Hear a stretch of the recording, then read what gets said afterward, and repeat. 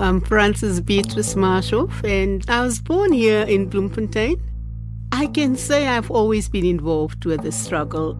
Since I can remember, it has been a part of me. I was appointed by the President as the Premier of the Free State. I can say it was not a happy feeling because Uys was sitting here waiting to be appointed as a Premier, and then he was not appointed. It meant that there was a lot of trouble, there was a lot of discontent. The year was 2004, and in came Miss Marshoff, a registered nurse, former MP and former member of the Executive Council for Social Development in the Free State, who was one of the principled new dawns that appear on the ANC's horizon every now and again. She was clean and she was unconnected to any of the factionalism that was roiling around her. In short, an ANC unicorn. It's very important to pay attention to what happened when President Thabo Mbeki tried to bring the Free State under control by installing Marshoff and snubbing Magashule. For me, the most important part was that we needed to bring stability. We needed to bring an ANC that people could believe in, that they could see that this is the ANC that we have voted for and that we will see bringing about the changes to the people. And I think that was essentially what we were hoping for. I think the biggest problem was that I didn't allow the opposite group to intimidate me. I showed that I was not going to be disconnected from my position within the party, as I knew that they wanted to have it and that they couldn't have it. They then felt that they had to fight me. I brought with me from social development a few people that I could trust. Nobi was then the person responsible for economic development. I took Nobi into the office to help me because I needed someone that understood the principles of the ANC and that would not back down for these guys. Nokwanda Ngombane worked as a personal assistant to the Premier and helped Marshoff set up her new administration. Well, Nobi was the key person here, and he felt that if the Free State modelled the national government model of a report-back system of planning with policy units, there would be much more coherence and direction for the government, and Beatrice would have more control and a better oversight function, and this Free State would be advanced. Actually, that was the time that I could see the light in his eyes again, where there was this real prospect of him participating in a meaningful way for the people of the Free State. So in other words, a more efficient government? Well, yes. Yes, a more efficient government, a more responsive government. It was certainly a nice idea. I just wanted to be seen, and I think the whole thing was that he was preparing himself for the ultimate thing for president. Although we knew this was Ace's hope and this was his ambition, he just did not have the gravitas to stand and become a president. But the way he manipulated people was the strongest part of it. And unfortunately, people still believe that with Ace, everything is possible and they will get to where they want to be. Daily Maverick presents The Highwaymen, a limited podcast series written and directed by Richard Poplak and Diana Neal, and produced with support from the Friedrich Naumann Foundation. The content may not necessarily reflect the Foundation's views or opinions. This is episode 5, Mr. 10%. Well, interacting with people is very important. Being humble, hard work, consulting communities. We believe in persuasion. We believe in engaging people and persuading them to see the other side. As shadowy figures in the Free State try to undermine the Marshoff cleanup campaign, Magashule was working to shore up his own standing and stature within the province. This meant fundraising, regardless of its ethical or legal constraints. Marshoff, as Premier, had to colour within the lines. Magashule didn't. Pat Matosa went on one of those fundraising jaunts with Magashule.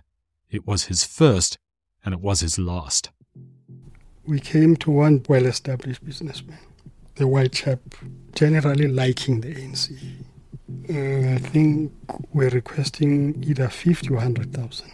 Then the man said, I don't have that kind of money. I have only 20. Ace refused. You know, when I saw that man breaking down and cry, I said, Ace, no, we can't do that. Pointed a finger at me and said, I must keep quiet. He wants that money. I said, no. He insisted.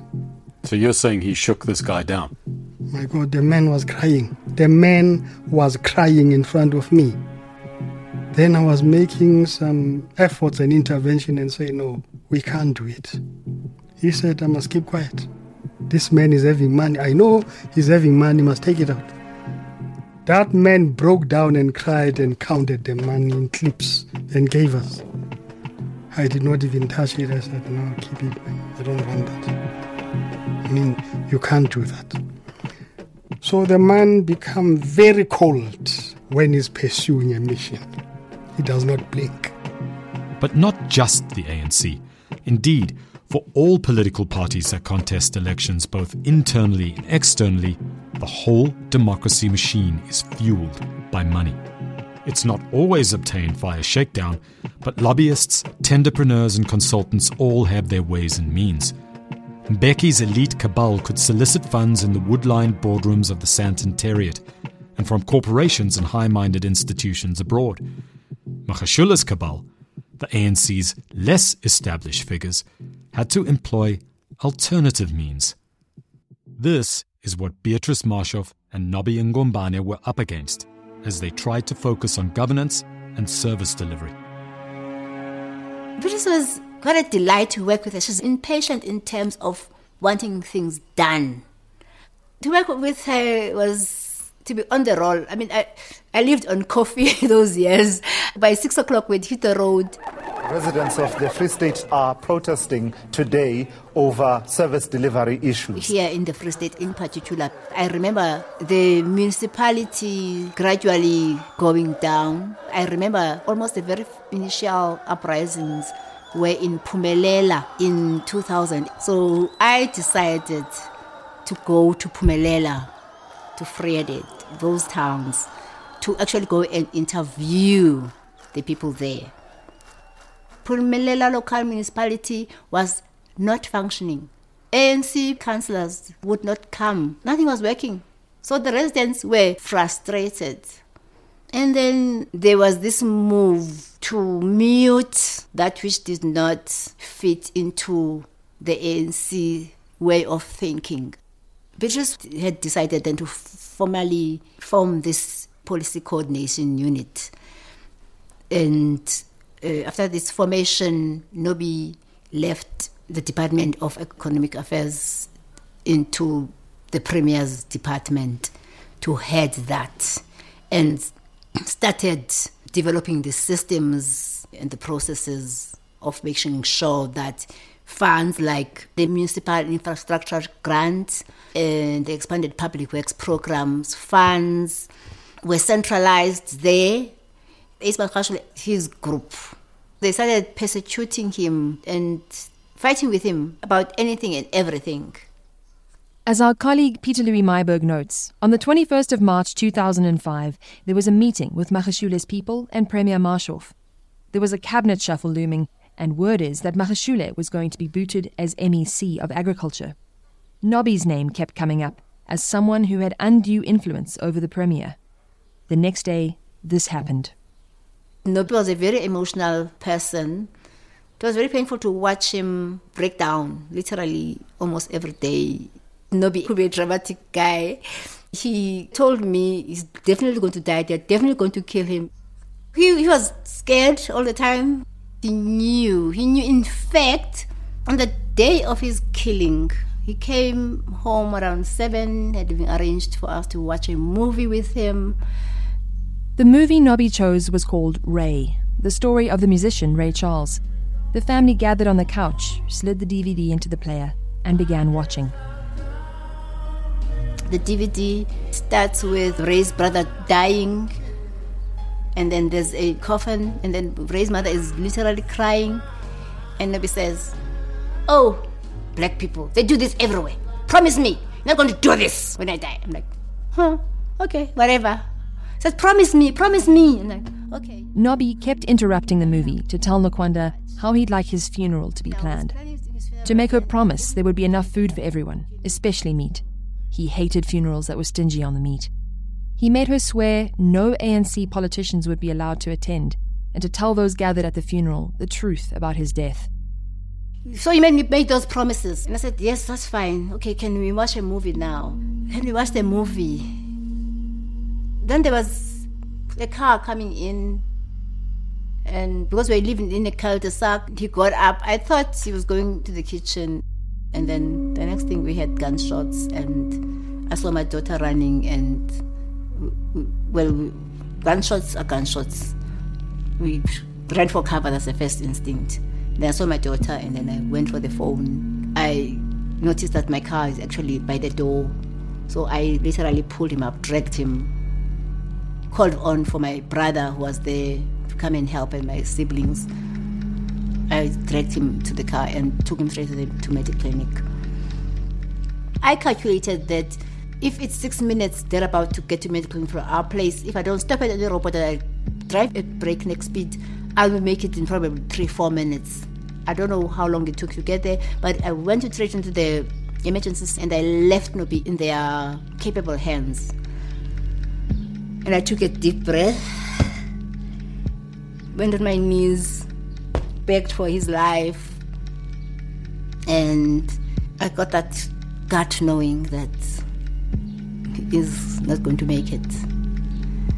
I wanted to go to that emergency room to check on what's going on, because I believe that a person, if you don't let them go, they will hover around. If you don't give them permission to leave, and I believe that Nobby was and is my soulmate. So I went to him and I felt him and felt cold. And I told him that, you know what, if it's time to die, it's okay for you to go. I don't know how we're going to make it, but I believe we will make it. I kissed him and I left the room. This is how it was in Bloemfontein on March 22, 2005, with Nobby Ngombane. Everyone, very much including Nobby, knew that he was a dead man walking, and no one could or would stop the bullets. 5 of them shot into his body in front of his young daughter. In this chronicle of a death foretold, Nobby was marked the second he started to clean up the province. Everyone who knew him feared for him, and their direst predictions came true. Going there, going to the hospital, it was like, where's Nobby? And there's no Nobby, because Nobby is lying in the side room. His chest is open. He's dead. And that was just too much for me. Nobby was declared dead at 10:30. By that time, I think there must have been a second set of police. We left the hospital, came back home, and the house was cordoned off. And then the third set of policemen came, and then I literally told them to go to hell. I want to have a third interview on the night of Nobby's death. We preparing for the funeral. Everything had to be according to Nobby's wishes. I was getting ready for the speech.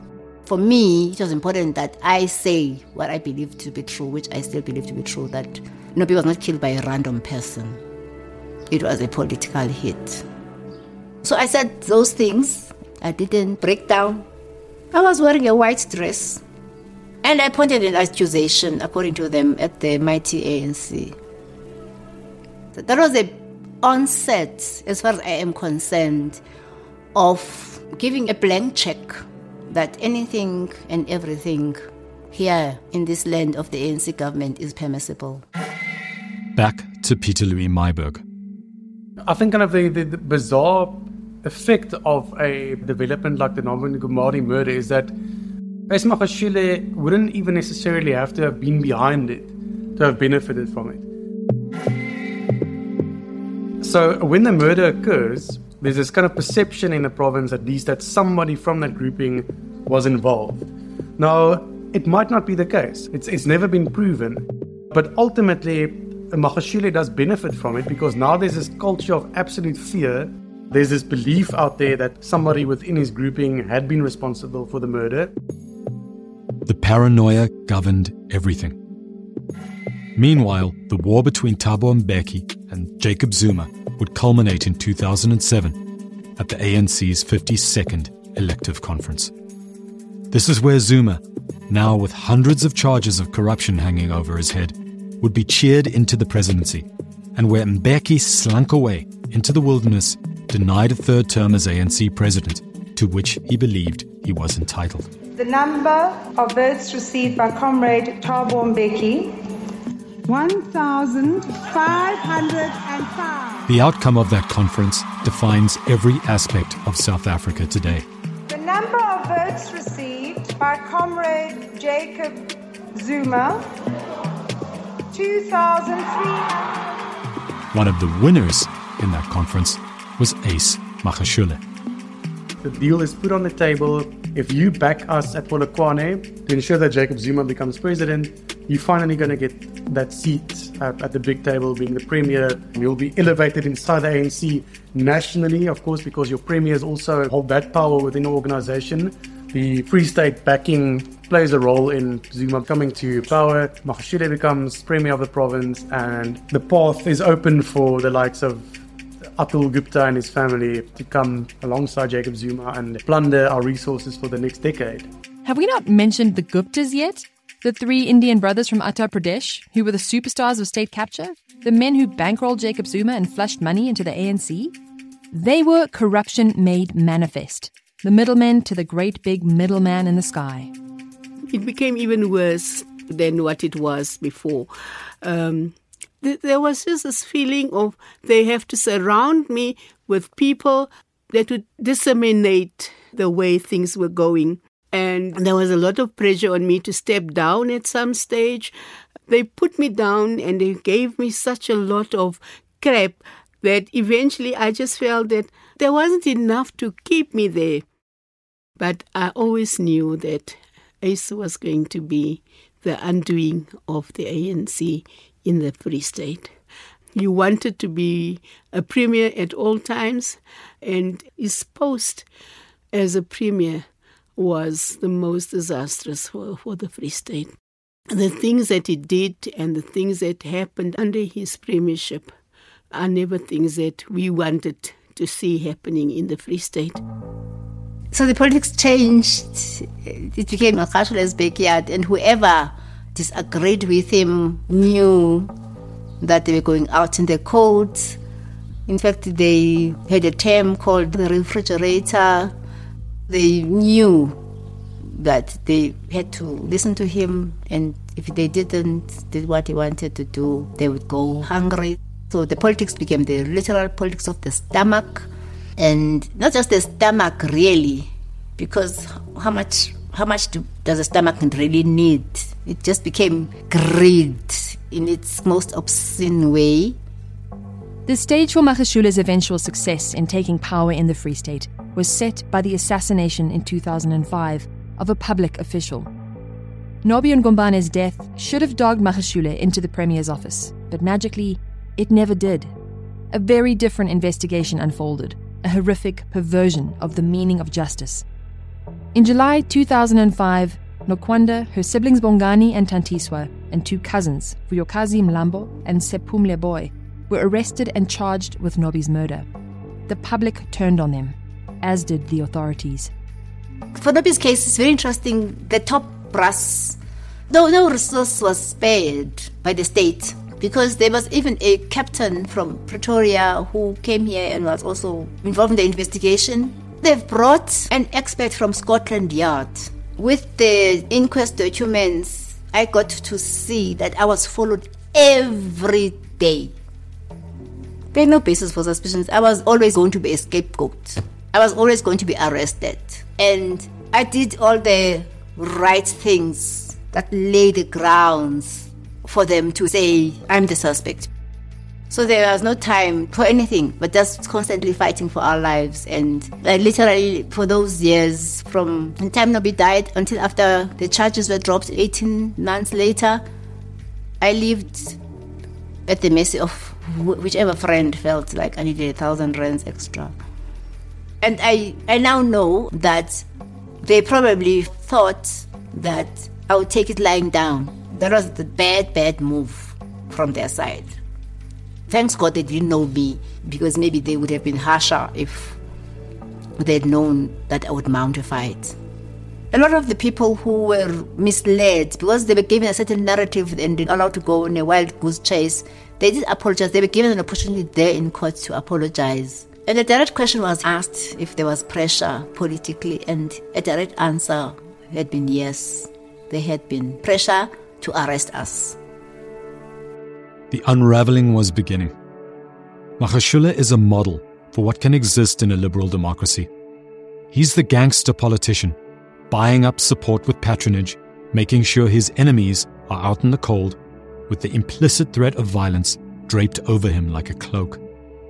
He adheres to the Russian model, but also to the model of the Tammany Hall party boss in New York City back in the old days, which was the engine of mafia-style graft and corruption in New York State by the early 1900s, where it served as the local conduit for the Democratic Party for almost 200 years. These types of guys are making something of a comeback. Ace Magashule helped set the stage for a move from ideological contestation to divisions to factionalism into a program of institutionalized corruption, and then beyond that, into a formalized gangster state. As always, though, there is a very human cost to this continuum. 17 years after Nobby Ngombane was assassinated, that cost is still very, very dear. Sitting here now on 1st of March 2022, I know that I did not hold it together, actually, at all. I went into a complete shutdown, a survival mode. Underneath that anger was the pain, was the trauma, sadness, anguish. And what still pains me about this lack of justice is his children. Nobby's daughter, Zandile, who witnessed his murder at the age of 5, could not move on from the loss of her father. She recorded this song as a teenager. When I was a child, before life removed all the end of... Zandile took her life when she was 18 in 2018. It ripped her apart. My son, Kanya, only now at 24, he is starting to open up about the pain of growing up without his father. There's no justice in whatever form. We were never able even to mount a civil case against the state. I didn't have resources. The pain for me is just the loss becomes compounded. I just don't have words. You know, it makes me feel like you're talking about all of us in some way, about how we feel about this country, that there's a corollary between what happened to your family and what's happened to South Africa. Yes, definitely. The ANC was responsible for Nobby's death. I actually want to go to the grave of this guy who introduced me to politics, my soulmate, and ask for his permission to get cleansed of the lies that I bought into. For people like me who have these communities that are becoming despondent, nobody has been plowing for the last couple of years because people are waiting for mana, and the mana is not coming. The Highwaymen is written, produced, and directed by Richard Poplak and Diana Neal, with editing and sound design by Bernard Kutzer, Diana Neal, and Tevya Turok Shapiro. The original soundtrack is written by Bernard Kutzer and Janus van der Merwe. Our deputy editor is Gillian Green. Our project manager is Catherine Kutzer, and our marketing lead is Sarah Koopman. Fact-checking and editorial oversight by Sasha Wales-Smith, with transcriptions provided by Gloria Cooper. Additional voiceover by Ayanda Charlie. Our editor-in-chief is Branko Brikic, and our executive producer is Silly Gerlambus. Production of The Highwaymen was made possible with support from the Friedrich Naumann Foundation. The content may not necessarily reflect the Foundation's views or opinions. For additional archive and music credits, please visit Daily Maverick. New episodes of The Highwaymen drop weekly on Iono, Apple Podcasts, Spotify, or wherever you listen to podcasts. You can also listen to them on the Daily Maverick website. If you found this installment interesting, illuminating, or perhaps even a little life-changing, please consider leaving a review or sharing on social media.